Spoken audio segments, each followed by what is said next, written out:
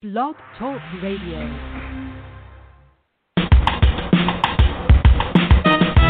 Let's get lost in a better place. Pick up a bird, travel through time and space. So much to learn, so much to see. A chance to escape reality. Open your mind and your heart. Gain new knowledge, get a fresh new start. MJ Network will bring you there. So let's talk about it. We're live and on the air. Good morning, everyone. This is Fran Lewis. This is MJ Network. And this is going to be totally exciting because DP Lyle's here with Prior Bad Acts. And before I introduce him, I am totally pumped and excited. On January 1st, 2021, what a better way to start the new year than with your first single coming out on Spotify, SoundCloud, YouTube, Apple iTunes, and anywhere digital music is. It's called Eat Your Heart Out. It's a relationship song, and it's Carly Tappan. And if you want to tag her on Instagram, it's Carly Tappan.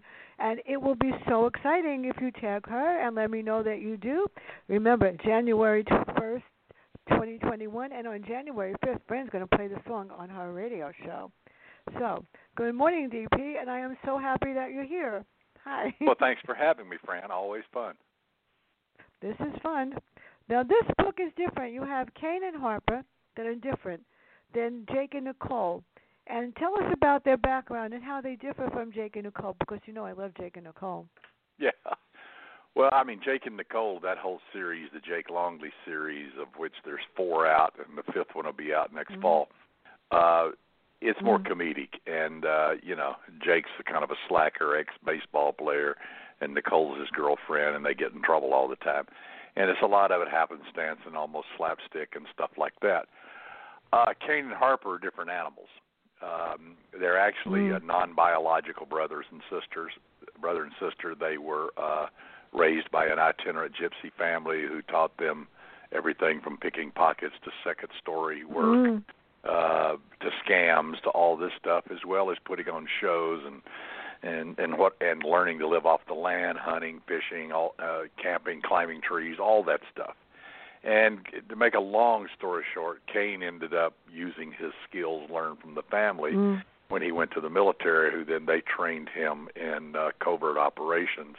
And he ended up basically being the tip of the spear going into places because he could get into and out of any place, and he was an expert with knives, so he could eliminate a foreign asset, if you will, in the Middle East, and get in and out of a well-guarded home and do this and disappear into the night.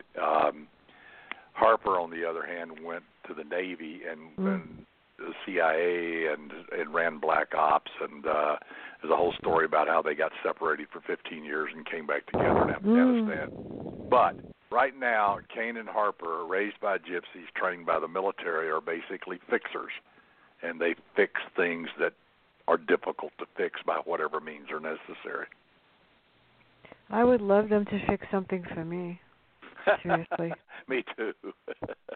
They probably could fix this and make me feel so much better.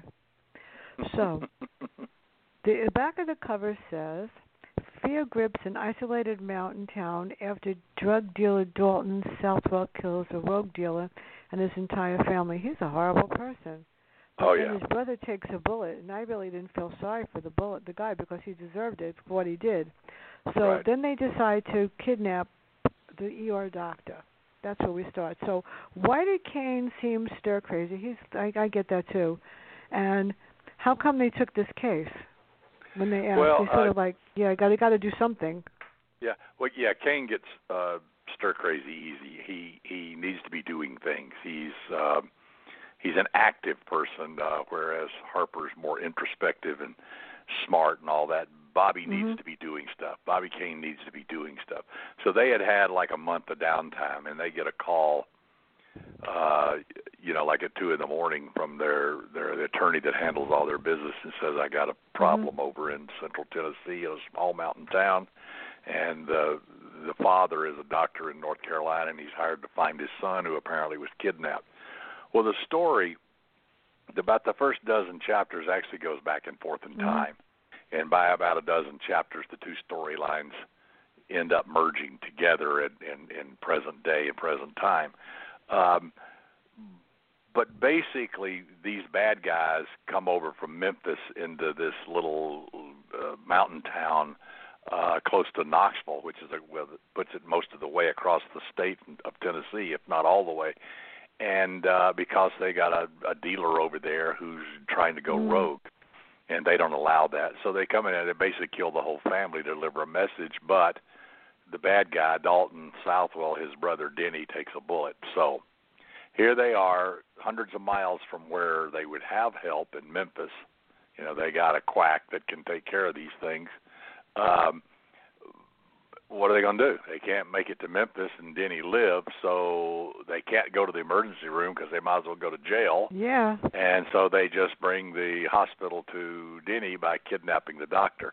And that's what brings the stories together. So I start with Kane and Harper, and then I go back in time to this because I just didn't want them to show up and then start looking for these guys. We didn't know who these guys were. We didn't know what happened before, and I wanted all that rendered in real time. So I went back and forth in time until the two storylines emerged together. And so that's kind of the basic premise of the story. What happens after that, is Kane and Harper trying to settle a score and save the doctor and resolve this whole deal. And needless to say, things are difficult. Well, that's what I've been doing. I'm doing one other one on December 8th with Lee Matthew Goldberg, John Land, Derek McGavin, and John DeSimone. We're going to talk about that. Flashbacks, timelines, and how you create that. Right. It should be interesting. Yeah. I mean, it's not a new technique. I mean, I've obviously seen it before, but that's what we writers do. We learn from other writers. So that back and forth in time was the best way to tell this story. Yeah. It depends on how you do it, basically. I mean, when you do it, I understand it. And when Lee Matthew Goldberg did it in The Ancestors, he just went from from April to November straight through. And I thought, this is so much easier. I don't have to turn the pages back and forth. And yet, I've read some, some people decide to go back in time in the middle of a paragraph or the first sentence of the second paragraph, and I go like, what are you doing? And why are you doing this to me? It's like not right. I lose my mind completely. Yeah, it's hard. Yeah. These techniques either work or they don't work in any particular work. So you gotta, sometimes you get lucky, and it does work. And I think this one did work. I think the way it went backwards and forth in time, it created the tension that I wanted to create. So Dalton and his brother Jesse take out the Finley Holt family. Why? And they didn't want to take out just Tommy. They want to send a message.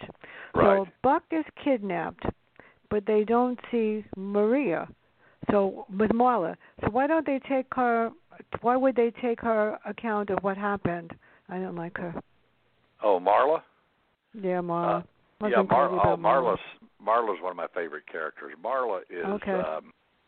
Marla is actually one of these girls that was very popular in high school, very pretty, beauty contest, very smart, very athletic. In other words, she had everything going for her. And then drugs came into the picture, and she fell off the wagon and ended up basically roaming the streets and panhandling and using drugs and whatever she could do. So obviously she's involved in this drug world.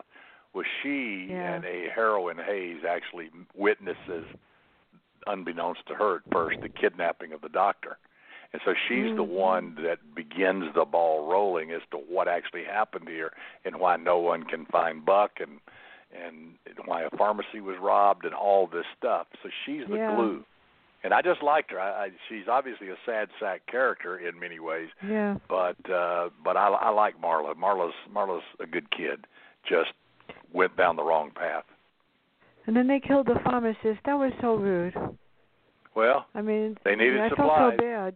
I know. They needed a. I know. The poor guy didn't need. I know, but you can just say, give me the supplies and don't kill the poor man. The people need them. Yeah, well, they don't want witnesses, and Dalton's already proved that he will kill whoever gets in the way. I know. And so there you go. Dr. Buck couldn't really do much without supplies. You can't take a bullet out of somebody with a butter knife, so they had to do what they had to do. So sad. So your characterization of Jason, Ebbs, and Dalton and the other dealers depict, are they really, this is a fact, are they really heartless and cold and they don't care about anything except what they want to get done and who they have to kill? They don't care. Well, I think in their interactions as it goes along, I mean, you find that, Dalton and Denny are brothers, and so there's that relationship and that love for each other, and that's what makes Dalton do crazy things. And Jesse is just part of their crew. But you can tell that they're a close-knit group, that this is not their first rodeo. They've done this stuff before. They've done bad things for many, many years and have been protected by their handler, if you will, in Memphis. But now, besides Kane and Harper being strangers in strange lands, of which they are used to being, these guys are now strangers in strange lands because they're hundreds of miles from their familiar territory, and something that should have been easy, in and out, pop, done, gone, didn't work out that way, and now they're panicking. So I think you can, remember, the antagonist is the hero of their own story. So they think that what they're doing is the right thing to do, even though it's wrong. It's murderous. A lot of people that I know, a lot of people that do the wrong thing actually justify it in their own mind. Like, this is what I'm going to do, and if you don't like it, I think I'm right. They don't even want to hear the other side of the story. That's what's scarier. I'm getting good at this. Now, Buck is one of my favorite characters. Yeah. I really like this guy. You got to bring him back again. And he has to operate on Denny, but he has no choice. And if he fails in the end, he's going to be killed.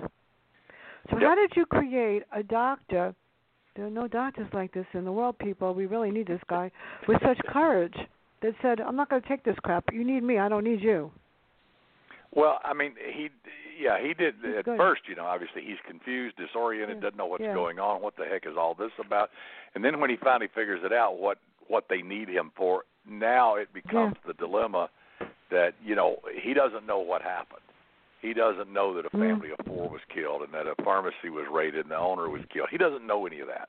All he knows is that this guy didn't get shot by accident and that whatever happened was something bad. And now he was in the hands of these 3 guys who had guns, who weren't stupid, who were ruthless, and he knew that. And at first he just towed the line. Okay, I need to do this. I'll do this. But as he started looking at the situation, he thought, they're really in my domain now. They're not out on the street. They're not thugs. They're basically in this little hospital, if you will, where they went underground and hid out while he repaired Denny and let him recover enough to travel to Memphis. And he drugged that out, and he used the fact that he was in charge, that Denny's life was in his hands, and therefore he could manipulate Dalton. And that's what makes Buck such a great character, is that grace under pressure. That's poise. He had the poise to realize, boy, this is going to be treacherous, and if this guy dies, they're going to kill me. There is no doubt about it. So he's got to do good medical work, but at the same time, he's got to manipulate Dalton in the hopes that an opportunity will arise for him to get away, even though he has no idea really where he is because he had just moved to town. Yeah, I know. That's even scarier. And his father wasn't happy about it either, I'm sure. Oh, no. He was training to be a surgeon to join the family clinic, but he decided, no, I want to do ER work, and much to the father's chagrin. But I know he didn't want him to go into surgical practice, and he wanted him to come back and join the group, but he did not want him to go into the emergency room medicine and then do what we call locum tenens, which is where you move around and fill in for people who are out for whatever reason. Well, these ER doctors don't get enough credit, to be honest. Oh, no. It's They a don't, tough because job. I've heard regular doctors say, "Oh, he's just an ER doctor, so what?" I go, "But if he wasn't there, how many people wouldn't be here?" Seriously. Oh yeah. You have to have a handful of skills, and you have to be able to do them on your feet instantaneously. Absolutely. Yeah, I know. That's why they don't give them enough credit. And I've spent enough time sometimes when I had to get something done. I actually called the ER and say, "This is the pain in the butt. I'm coming." Yeah. Usually, there's one particular ER. Thank God I haven't been there in a long time. And I'll go like, "This is Fran." They go, "Just come. Don't worry about it. We got you covered." It could be as busy as anything, and they know the pain in the neck is come because I bring my books for them, and I bring reading material, so I get in. But totally understand that. So tell us about Chief Crow Hack and her team, and how does she react to Kane and Harper's presence? They're not happy about that, are they? Cassandra Cassie Crow is the chief of police there, her.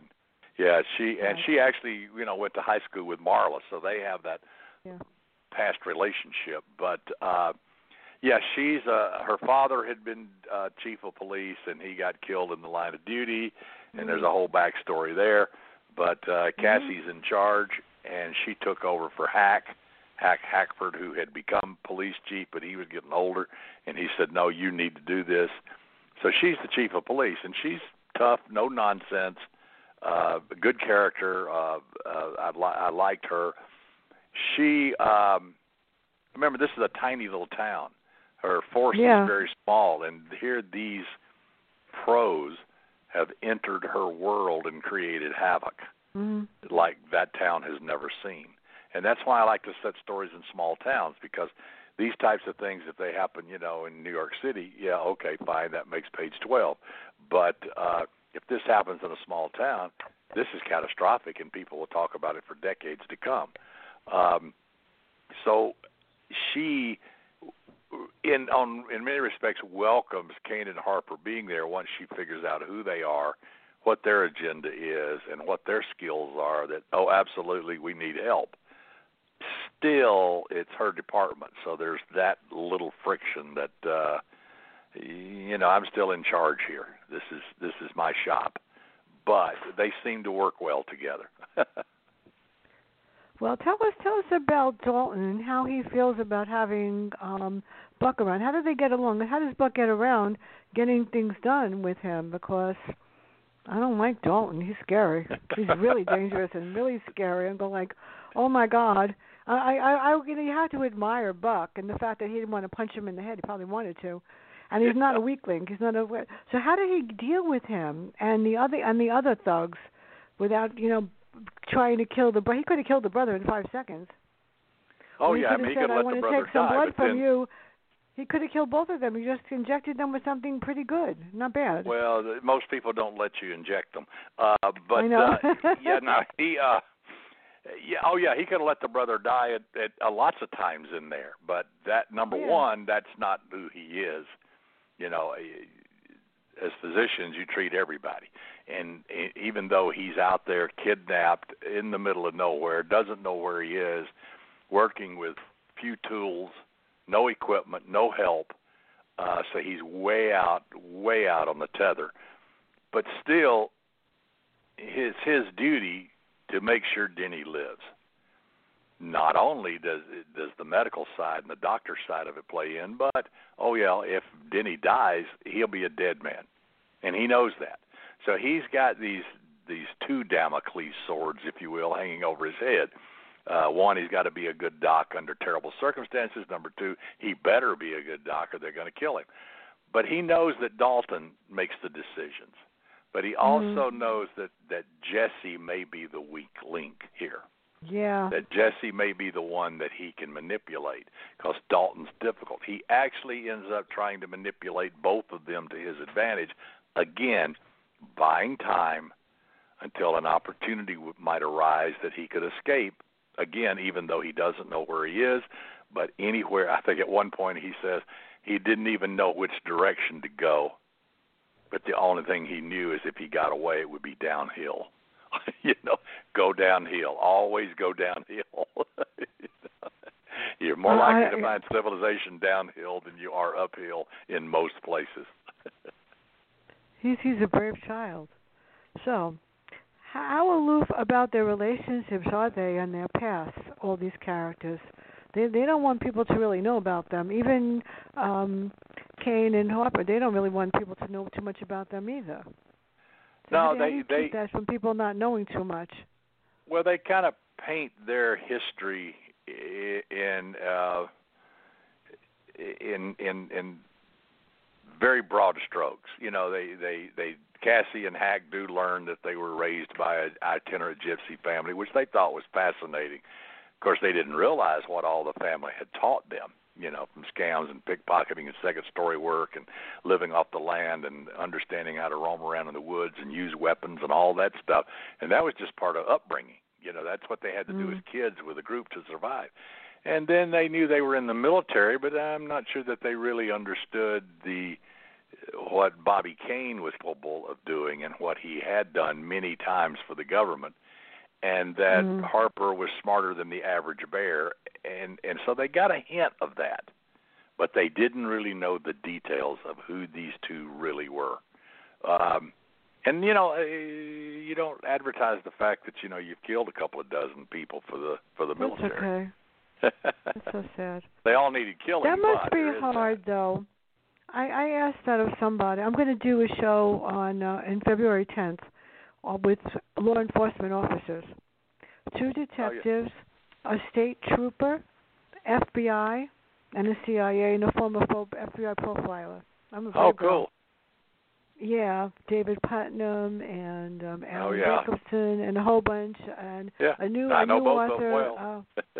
Ella Russo and a whole bunch of Bruce Coffin, and it's going to be exciting because we're going to talk about Men in Blue. We're going to talk about how they handle certain cases. But my question to them is going to be, what happens when it goes wrong? What happens when they criticize you? What happens when they go against the police? What happens when you actually have to take a shot and somebody dies? These are the things that people don't understand. No. Sometimes it's not the police's fault. I can't stand when they, have these programs where the news go against the police. I have a fit. So. Yeah, and I feel the same way. And in my writing, I may have corrupt police officers. Yeah, you do. But I won't have a corrupt police department. I mean, I refuse to do that because I think 99% of cops are putting their life on the line. They're doing a thankless, almost untenable job for low pay, low respect, all that. And remember, I mean, so you're a cop on a thing, and you get called, and you go to this place, and it's nighttime, That's right. and you're going into an alley or an apartment complex or a hotel or just out in the open. You're going somewhere. You don't know who, what, when, where, how. You're walking in there, and you've got to be, first of all, a warrior. You've got to be. You've got to protect yourself and your fellow officers. You've got to be fair. You've got to try to sort out the bad guy and take the bad guy down before he harms someone in the public. You've got to be a counselor. You've got to be a psychiatrist, and now you've got to be a lawyer too to decide what you can do and how you can do it. And you have to make all these decisions in the dark by yourself often, in split seconds, where every tick of the clock matters. And so, do you make mistakes? Sure you do. Everybody does. But most of the time, they get it right. And so I'm very pro cop, not anti cop, because I think without them, you got nothing. Without law and order, you don't have much. I know, and I just I'm careful what I say, but to be very honest, when my mom was very sick, and I needed to call 911 like every week practically, unfortunately, when she was at the end of Alzheimer's. I mean, you know what that is. The police came before the fire department. They actually knew me by name. I mean, I called them, you here again? Whatever. The fire department was, I had such great respect for them, the fact that they, she's crazy, whatever. So, now, we've got Marla. You created Marla. Who is Reverend John, and why was he so concerned about her? And I felt like at least he had somebody on her side. Yeah. Reverend John is a great character. He's an old guy with a scraggly beard and all that. But he actually had been a reverend. But John had his own problems with alcohol and drugs and fell off the wagon and really got in trouble and lost his parish, as it were. And but yet John's a tough guy. He was in the military younger in his life too, so he has that discipline. But mainly, he wants to help other people get off the street. So he has this house, and he lets these street people come and go and stay there when they can. It's kind of first come, first serve. So he's got, several beds in the house, and whoever gets there first can use them, and whoever doesn't sleeps on the street. But John helps people. He feeds them. He shelters them. He does what he can to help get people off the street. He tries to get, like Marla into counseling, and he really likes Marla because he sees so much past and so much future in her, but where she is right now, the past doesn't matter and the future will never happen. And so Reverend John is really a pivotal character in this story, and I really enjoyed creating him. He's a good guy, in other words, with a past. He made all his mistakes, and he tries to keep other people from falling down that path. And he pulled himself up, and he shows people, hey, you can too. Well, the good part is that he actually cares, in the fact that she has to see it for herself, though. Marla has to see it for herself. Yeah, absolutely. So. Yeah. She has to see it. Sometimes you're just blind to your own self until somebody shows it to you. Yeah, exactly. I mean, I had students like that, and I said to them, look in the mirror and look at your face and realize that you are somebody, and you're going to be even more than somebody when I get done with you. You're going to be fine. And they looked at me and they go, yeah, you're right. Don't argue with her. She's right. Seriously. So when Marla tells them about Jason, and he's questioned by Cassie, he actually thinks he's going to get away with this. Right. So how did then Harper and Kane take over, and he's a little timid. How come he got scared? Good for him. Well, because they can put the fear of God in people when they want to. I like Jason is the local drug dealer. He worked with the guy that Dalton came over and killed. Okay, and so now the drug dealing, if you will, in that area in Dalton's world will fall to Jason. And so Jason then, Cassie, of course, the chief of police, calls him in because Marla said, well, he worked with the guy that got killed, Tommy Finley. He worked with Tommy. He was decided if anything happens, it's going to fall to him, da-da-da-da-da. So she brings him in, and he kind of spins the story. I don't know what you're talking about, da-da-da-da-da, but she doesn't buy it. But he does think, well, what are they going to do about me? I haven't done anything. They don't have anything on me. Well, then Kane and Harper have a little talk with him, and they say, you don't need to be afraid of us. You need to be afraid of Dalton because he may just decide to clean house. He may just decide to shut this operation down or get rid of everybody who knows anybody involved in this and disappear and come back and set up again later if they want to. And so you better, we're your salvation. We're not your enemy. And so that dynamic has to play out. Of course, he does. No, you're not. Yeah, right, whatever. But he finally comes around to that kind of thinking, but not completely. Because he still likes the money. He still likes working in the drug business, if you will. So he doesn't become all the way to a good guy, as it were. He kind of leans in that direction a little bit, but at the end, no. At the end, no. Yeah. The money's too good. Who's the attorney that works with Dalton? That's Navarro? Tell us about him. You got to get a sleazeball to work with you like this. Seriously. Yeah, really. Well, the attorney there locally, is Simon Green, and we don't know who he is for a long time, but we kind of know his relationship with Cassie and Marla and all that from back in the day, and he's the best attorney in town, and et cetera. But we don't know if he has a relationship with Dalton or not. We figure all this out, but of course things don't always run smoothly when those relationships are tested. So I won't go into detail there. No. Yeah. Who else works with Dalton and Denny? Who is it? Well, There's another guy there, Harris. Well, yeah, they send over some other guys to help out because obviously this thing has now gone sideways. A lot of other people are there. They need to track down Marla and Jason, and they need to clean house, and also get Denny out of there and back to Memphis as soon as he can travel. And so they need to clean house and shut down anybody who knows anything, which includes killing Buck. Anybody who knows anything about them and who they are and what they do, that they even exist. And so they want to clear the ledger so other people come over. But they all work for a guy called Frankie the Finger Campanella, which is like a Memphis mob boss. And they call him Frankie the Finger because if he fingers you, you end up dead. And so Frank Campanella is their godfather, if you will. And he runs lots of things in Memphis, not just drugs, but he does oversee the drug business. And so ultimately, Dalton and his crew are a crew of Frankie the Fingers. And so if Frankie says we're going to clean house, we're going to empty out that little town, get rid of all the people who even know anything about this or have ever heard our names and disappear, then that's what's going to happen. And Dalton is a good soldier. He's going to do that without batting an eye. I mean, he killed a whole family, for Christ's sakes, basically in the opening scene.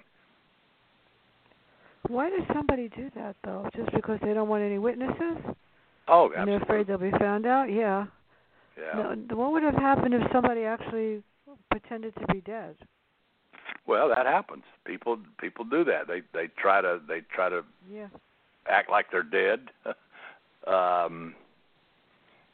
But it doesn't always pan out. But yeah, I mean, wouldn't you?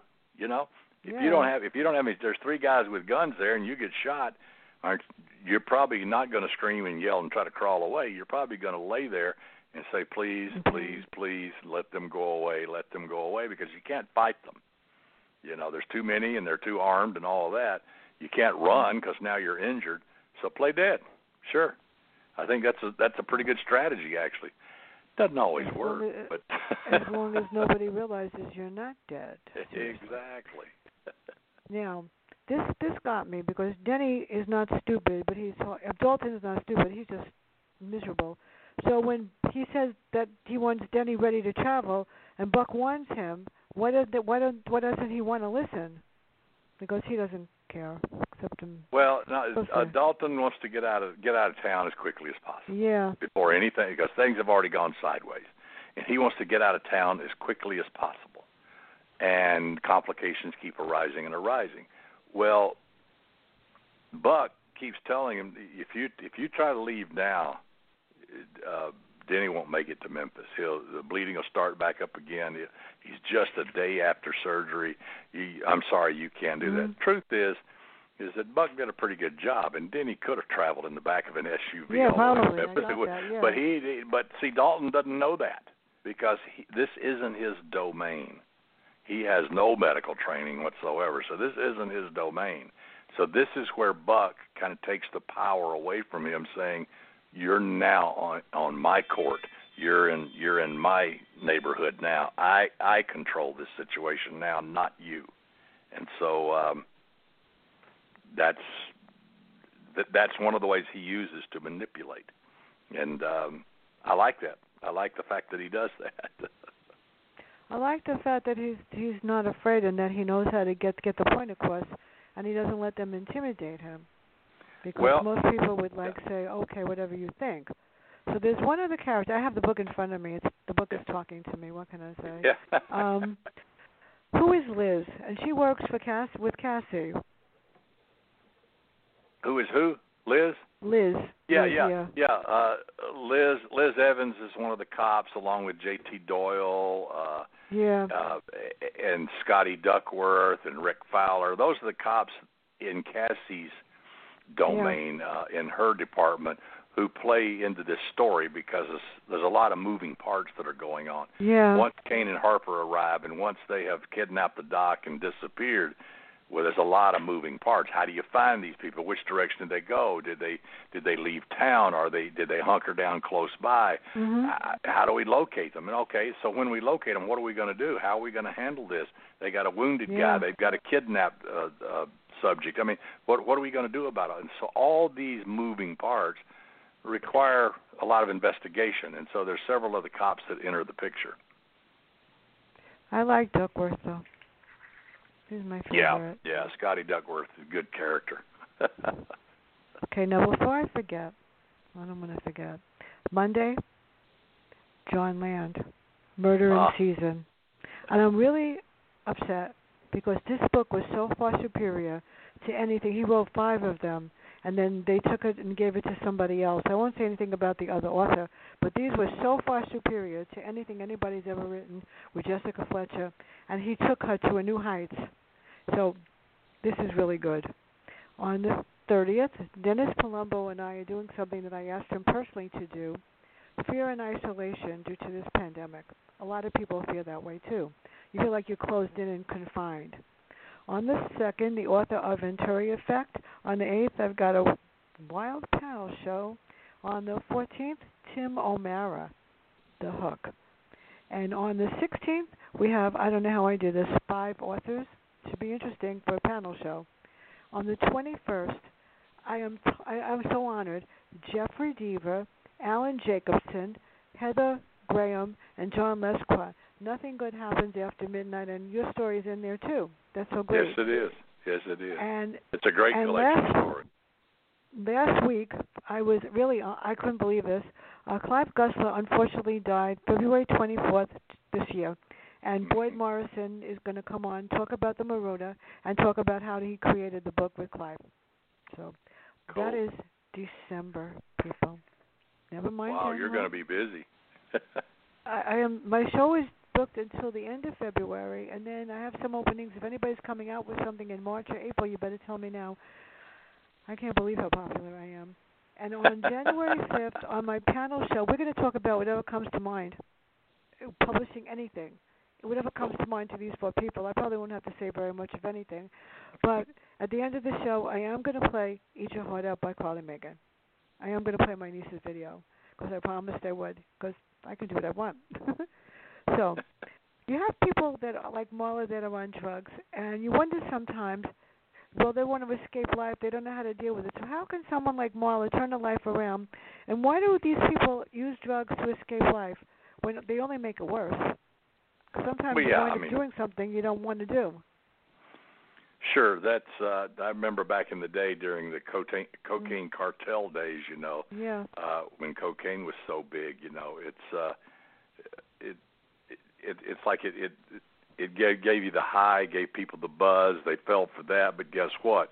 The more you use it, the less effective it is. The less the high is, and the more you become dependent on it. And the more negative side effects you get from it. But people get caught in that spiral. It happens all the time. Life is tough. Yeah. Things go wrong, and people get angry and depressed and all sideways about stuff, and they're looking for a Band-Aid. They're looking for a way out. So that's why people turn to alcohol and drugs, and often it's internal pain. And so, Marla had hers in this story. Yeah. She had her issues, and she turned down that road rather than another road like Cassie did. Cassie went the right way. She went into police work like her father, but maybe she had better parents. I don't know. But Marla went down another path. And, this is an old story. This is not new. This has been around for millennia. Yeah. I know. I go for coffee, black coffee. That's my thing. I take, but it actually is bad for you, but it calms me down. They said it's good for your heart and your mental state, and everybody says I'm smart because I drink 7 cups of coffee a day. It's very bad for stomach, for IBS, but what the heck? You can't have everything, right? So exactly.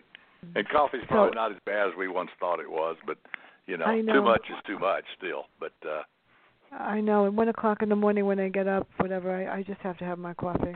Thank God for Javalia and the K-pop. Yeah. So, in both of the series, This is really interesting. How do you create the unexpected that we don't expect in both of the series? And how do Harper and Kane decide on what cases to take? Because they don't just take everything. Well, and honestly, I'm working on the third in that series now. Yeah. Oh, good. It's just kind of, this case comes in their lap. It goes back to Marlowe and all that. Somebody comes knocks on the door, comes to the office and says, I want you to find my wife, or I want you to find this money, or I want you to do this, I want you, and that's what private investigators, whether they're true PIs or not, actually do. Somebody asks for help, and so they respond. Now, obviously, Kane and Harper get paid like most PIs do, but they come to help. So they get involved in unusual situations, because if it was usual, the local police or anybody else could take care of it. But they get involved in things that are a little outside. Yeah. As far as, surprises and stuff like that, was a surprise to me too, because I don't outline, I just start writing. I have a few scenes in mind and I just start writing. And then the story goes where the story goes. Now, obviously I'm still the driver of the car, but, you see different road signs and different off-roads along any path. And, sometimes you take one of those roads, sometimes you don't. And how do you do that? I don't know. It's kind of intuitive. If this feels right, then it probably is right. If it feels awkward and clunky, you're probably, turned on the wrong road. You want to get back on a better one. And so, you do all that. I think storytelling is storytelling. And if you can tell a story, you can write a story. It takes some work, takes a lot of work, but so what? What else am I going to do? Well, the truth of the matter is you do it very well, and some other authors do. And I read one book yesterday, I won't say the name of it, that I have to post for a blog tour. And the person said to me, did you read this? And I said, uh-huh. And they said, you're not saying anything. I go, uh-huh, you got that. I've read some unusual books in my time, and this was really so over-the-top strange that I had to get creative when I wrote the review. So I'm not doing an interview with the person, which is a good thing. Yeah. I've never read anything quite like this, and I've read other things by this person, and I go like, oh, my God, you got to be kidding me. And then they sent me another one, and I'm going, why me? It's not bad. It's a murder mystery, but the main character, there's no way that could happen, that this person could solve a murder over the police. That's all I'll say. So, different people can write to different degrees. Like James Lee Burke and Elmore Leonard, I think, are fantastic. Nobody does it better. But there's that, and then there's also personal taste and the mood you're in when you sit down and start reading it, and all that stuff. And we writers just hope that whatever we write strikes a chord, and everybody says, "Yeah, cool, I like this." But you don't know. You don't know till you turn it loose. Do you know, it's funny because I could post a review at 12:01, and 12:01 in 10 seconds, there are 20 people that read it on my Just Reviews. And I go good. Why are you reading my work? Why are you telling me that? No. Because they want to know what you think. Yeah. they do know, and then they buy the book. Then they buy the book. Absolutely. Which is really good for everybody. So, the final scenes are violent, yet lives are in jeopardy. Marla makes a bad choice. And what happens when Buck needs to think fast? I mean, Marla, really, does she ever, realize I'm a good person, I'm smart, I could do more than just give up on myself? Who you talking about, Buck or Marla? Marla. Marla, yeah. Marla, remember, Marla is a drug addict at heart. Yeah. That's a different animal. You're psychologically and actually physically addicted. So she has that personality, or she wouldn't have gotten there in the first place. And I think early in the book, you talk about Reverend John said, I've sent her to rehab twice, and none of them stuck. None of them stuck. She keeps falling off the wagon and returning to drugs. Well, she makes a stupid decision toward the end. It almost, does her in, et cetera, et cetera. But it's all because at heart she is a drug addict. And drug addicts often return to that world. It's a hard world to get out of. apparently, and that's why the recidivism rate is so high for both alcohol and various drugs, because whatever caused it in the first place probably hasn't really gone away. You have to develop skills to deal with it. You have to understand it, to try to avoid it. But the real cause, the driving force behind how you got there in the first place, probably hasn't changed that much. So if you can't deal with it and figure out a way around it, you're destined to fall back into the same trap. Marla's no different. Well, but I she do sort like of justifies it. Yeah, I like her, but I don't like that she does that. That's so bad for you. I mean, I taught in a school for a very long time, and I could tell when a parent came in that was on something. You could see the eyes, you could see the glasses, and it was scary. I mean, I wasn't afraid of anybody. I'm a little person, and these are huge people, and I would go like, next time, don't come in like that. And they would come in angry or whatever, and I would look at them and I go, do you want to speak to me or do you want the door? Because I won't tolerate it, and they didn't. Yeah. I got a lot of respect. I mean, I had some wild situations, but you learn to deal with it. Sure. So where do you see Marla in the future? And are you going to bring her back? Because I like her. We'll have to bring her back. I don't know, because this was an isolated case in a small town that's really outside of Kane and Harper's domain. It's hundreds of miles from Nashville where they live. But I do like Marla, and what I think is in the end is that Marla's going to probably do okay. But, we don't know. We have hope, but we don't know what is her future at the end of the story. But probably she won't reappear, but you never know. You never know. What about Reverend John? Because he's a good guy. Yeah, he's there are a lot guy. of homeless people out there. When I went to the Thriller Fest last year, and I saw not last year, the year before, because this year they didn't have one. There were homeless people outside the hotel. Yeah. And on the side, and that was really scary and upsetting. And they were sleeping on a cardboard box, and they didn't look very poorly nourished or anything, and it bothered me. And I'm saying, like, this is a major hotel, and nobody thought to tell them to to either move or whatever. And then last week I went to my diner that I go on Saturday morning. I don't eat in restaurants, but they have tables outside because they think I'm wonderful, and at 7 o'clock in the morning nobody's there. I felt so bad. There was a man sleeping on the floor. And somebody actually came and moved him and said, come here, I'll give you $1 to go inside and get coffee. Why do people resort to that? That's so sad. Well, many of them have no choice. And again, drugs and alcohol. I know. That's once so you snort up all of your earnings, and all your savings, what are you left with? You probably, at that point in time, probably alienated family and friends. You've probably stolen from them. I mean, who knows? There's a million stories. And so every person who ends up on the street, some of it's of their own doing, some of it's circumstance. But people do what people have to do. If you have to eat out of a garbage can and sleep in an alley, then that's what you do. It's actually resourceful. Well, I mean, what's the alternative? Go jump off a bridge? Well, that happens too, unfortunately. People survive by whatever means they can survive by. I think one of the saddest things I'll never forget, I was teaching just a few years, and this girl was on first grade, and I was on sixth grade, and she came around to say goodbye to everybody, and the next thing we knew, she jumped off a building.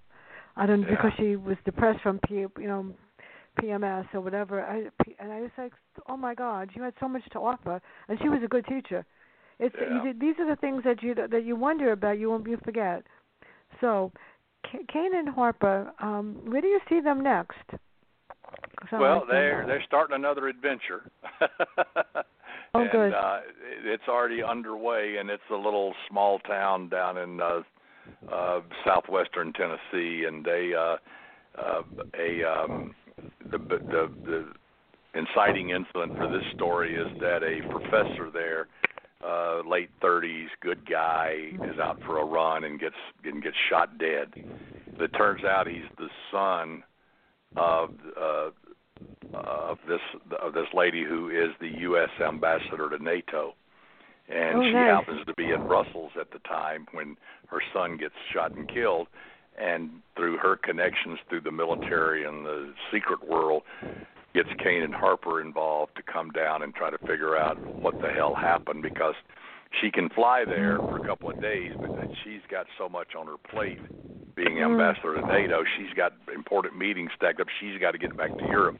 So she has them come in, find out what's going on, make this problem right. So it's that kind of situation. She asks for help, and they agree.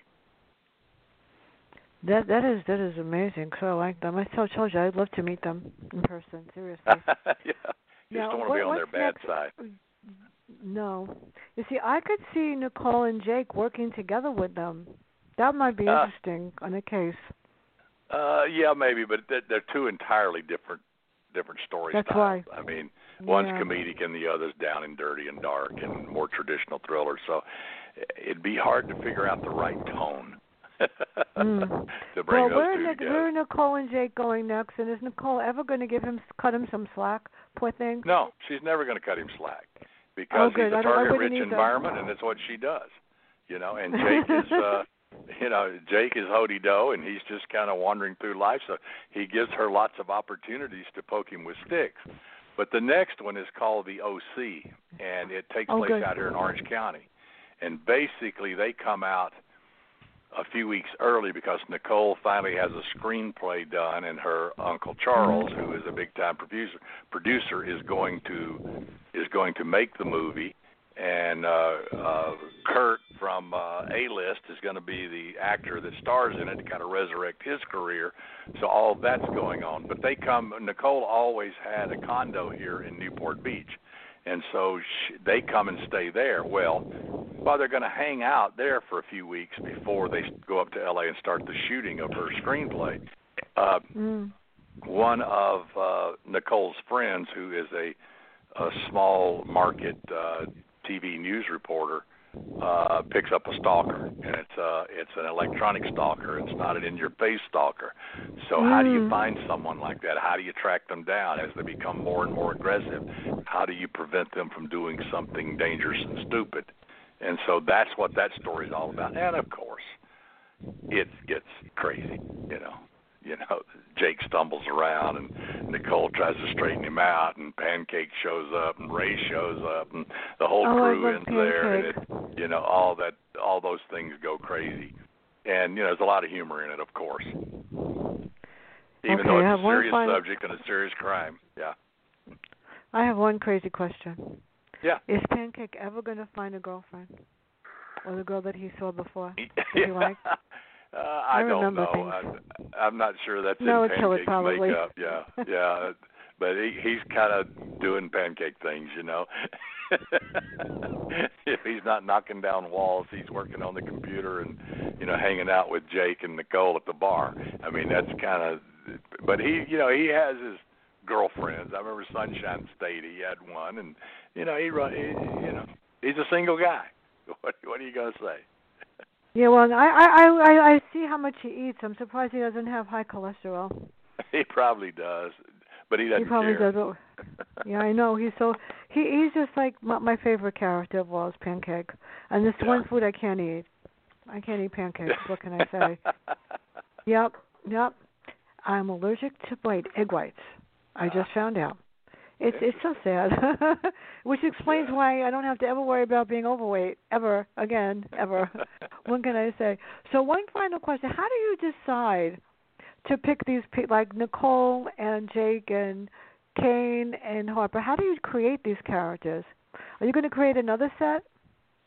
Well, right now I'm concentrating on these two series, and Jake, I just always wanted to write comedy. So when I wrote the first book, Deep Six, I had a vague idea who Jake was and one scene in mind, and I just sat down and started writing. I'd always outlined before, and I said, let's just write this, see what happens, and the book just flew. So I said, there's a lesson to be learned there. Outlining doesn't help you, I know. Just move on. Kane and Harper, it goes back to, in the 50s when I was a kid, I remember one day my dad and I were going somewhere, and I saw along the side of the road about a dozen horse-drawn wagons, really buckboard, if you will. Nice. With coverings and all that, and all these people, traveling along the side of the two-lane blacktop country road. And I said, what is all of that? And they said, well, they're gypsies.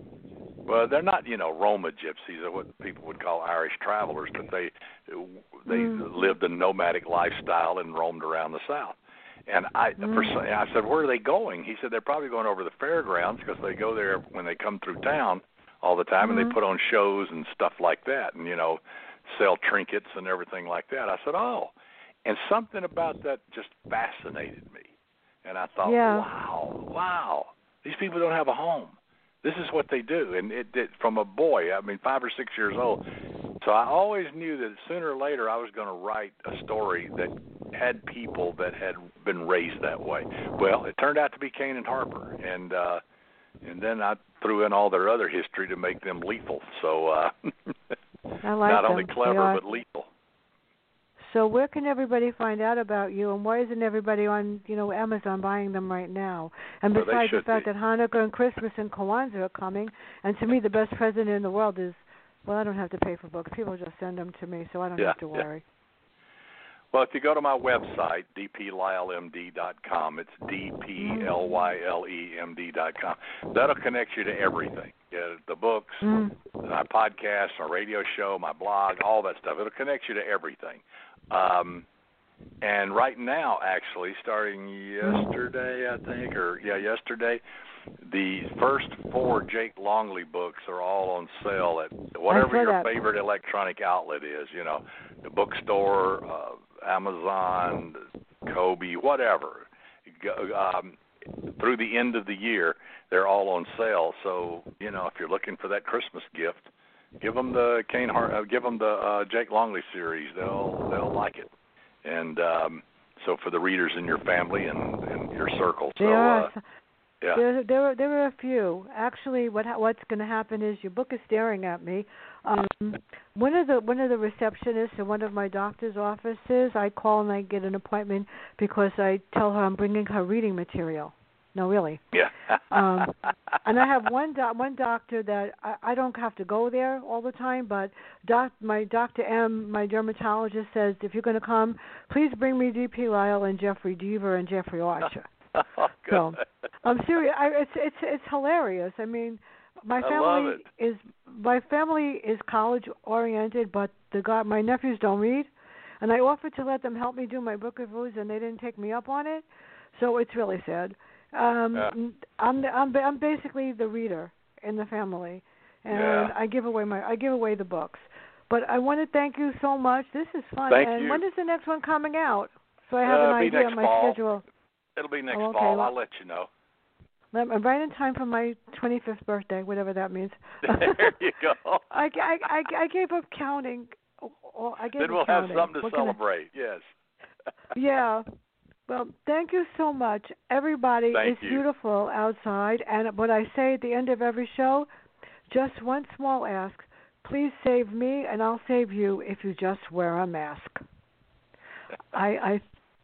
Everybody have a great day. DB, have a great day. Stay safe, and bye.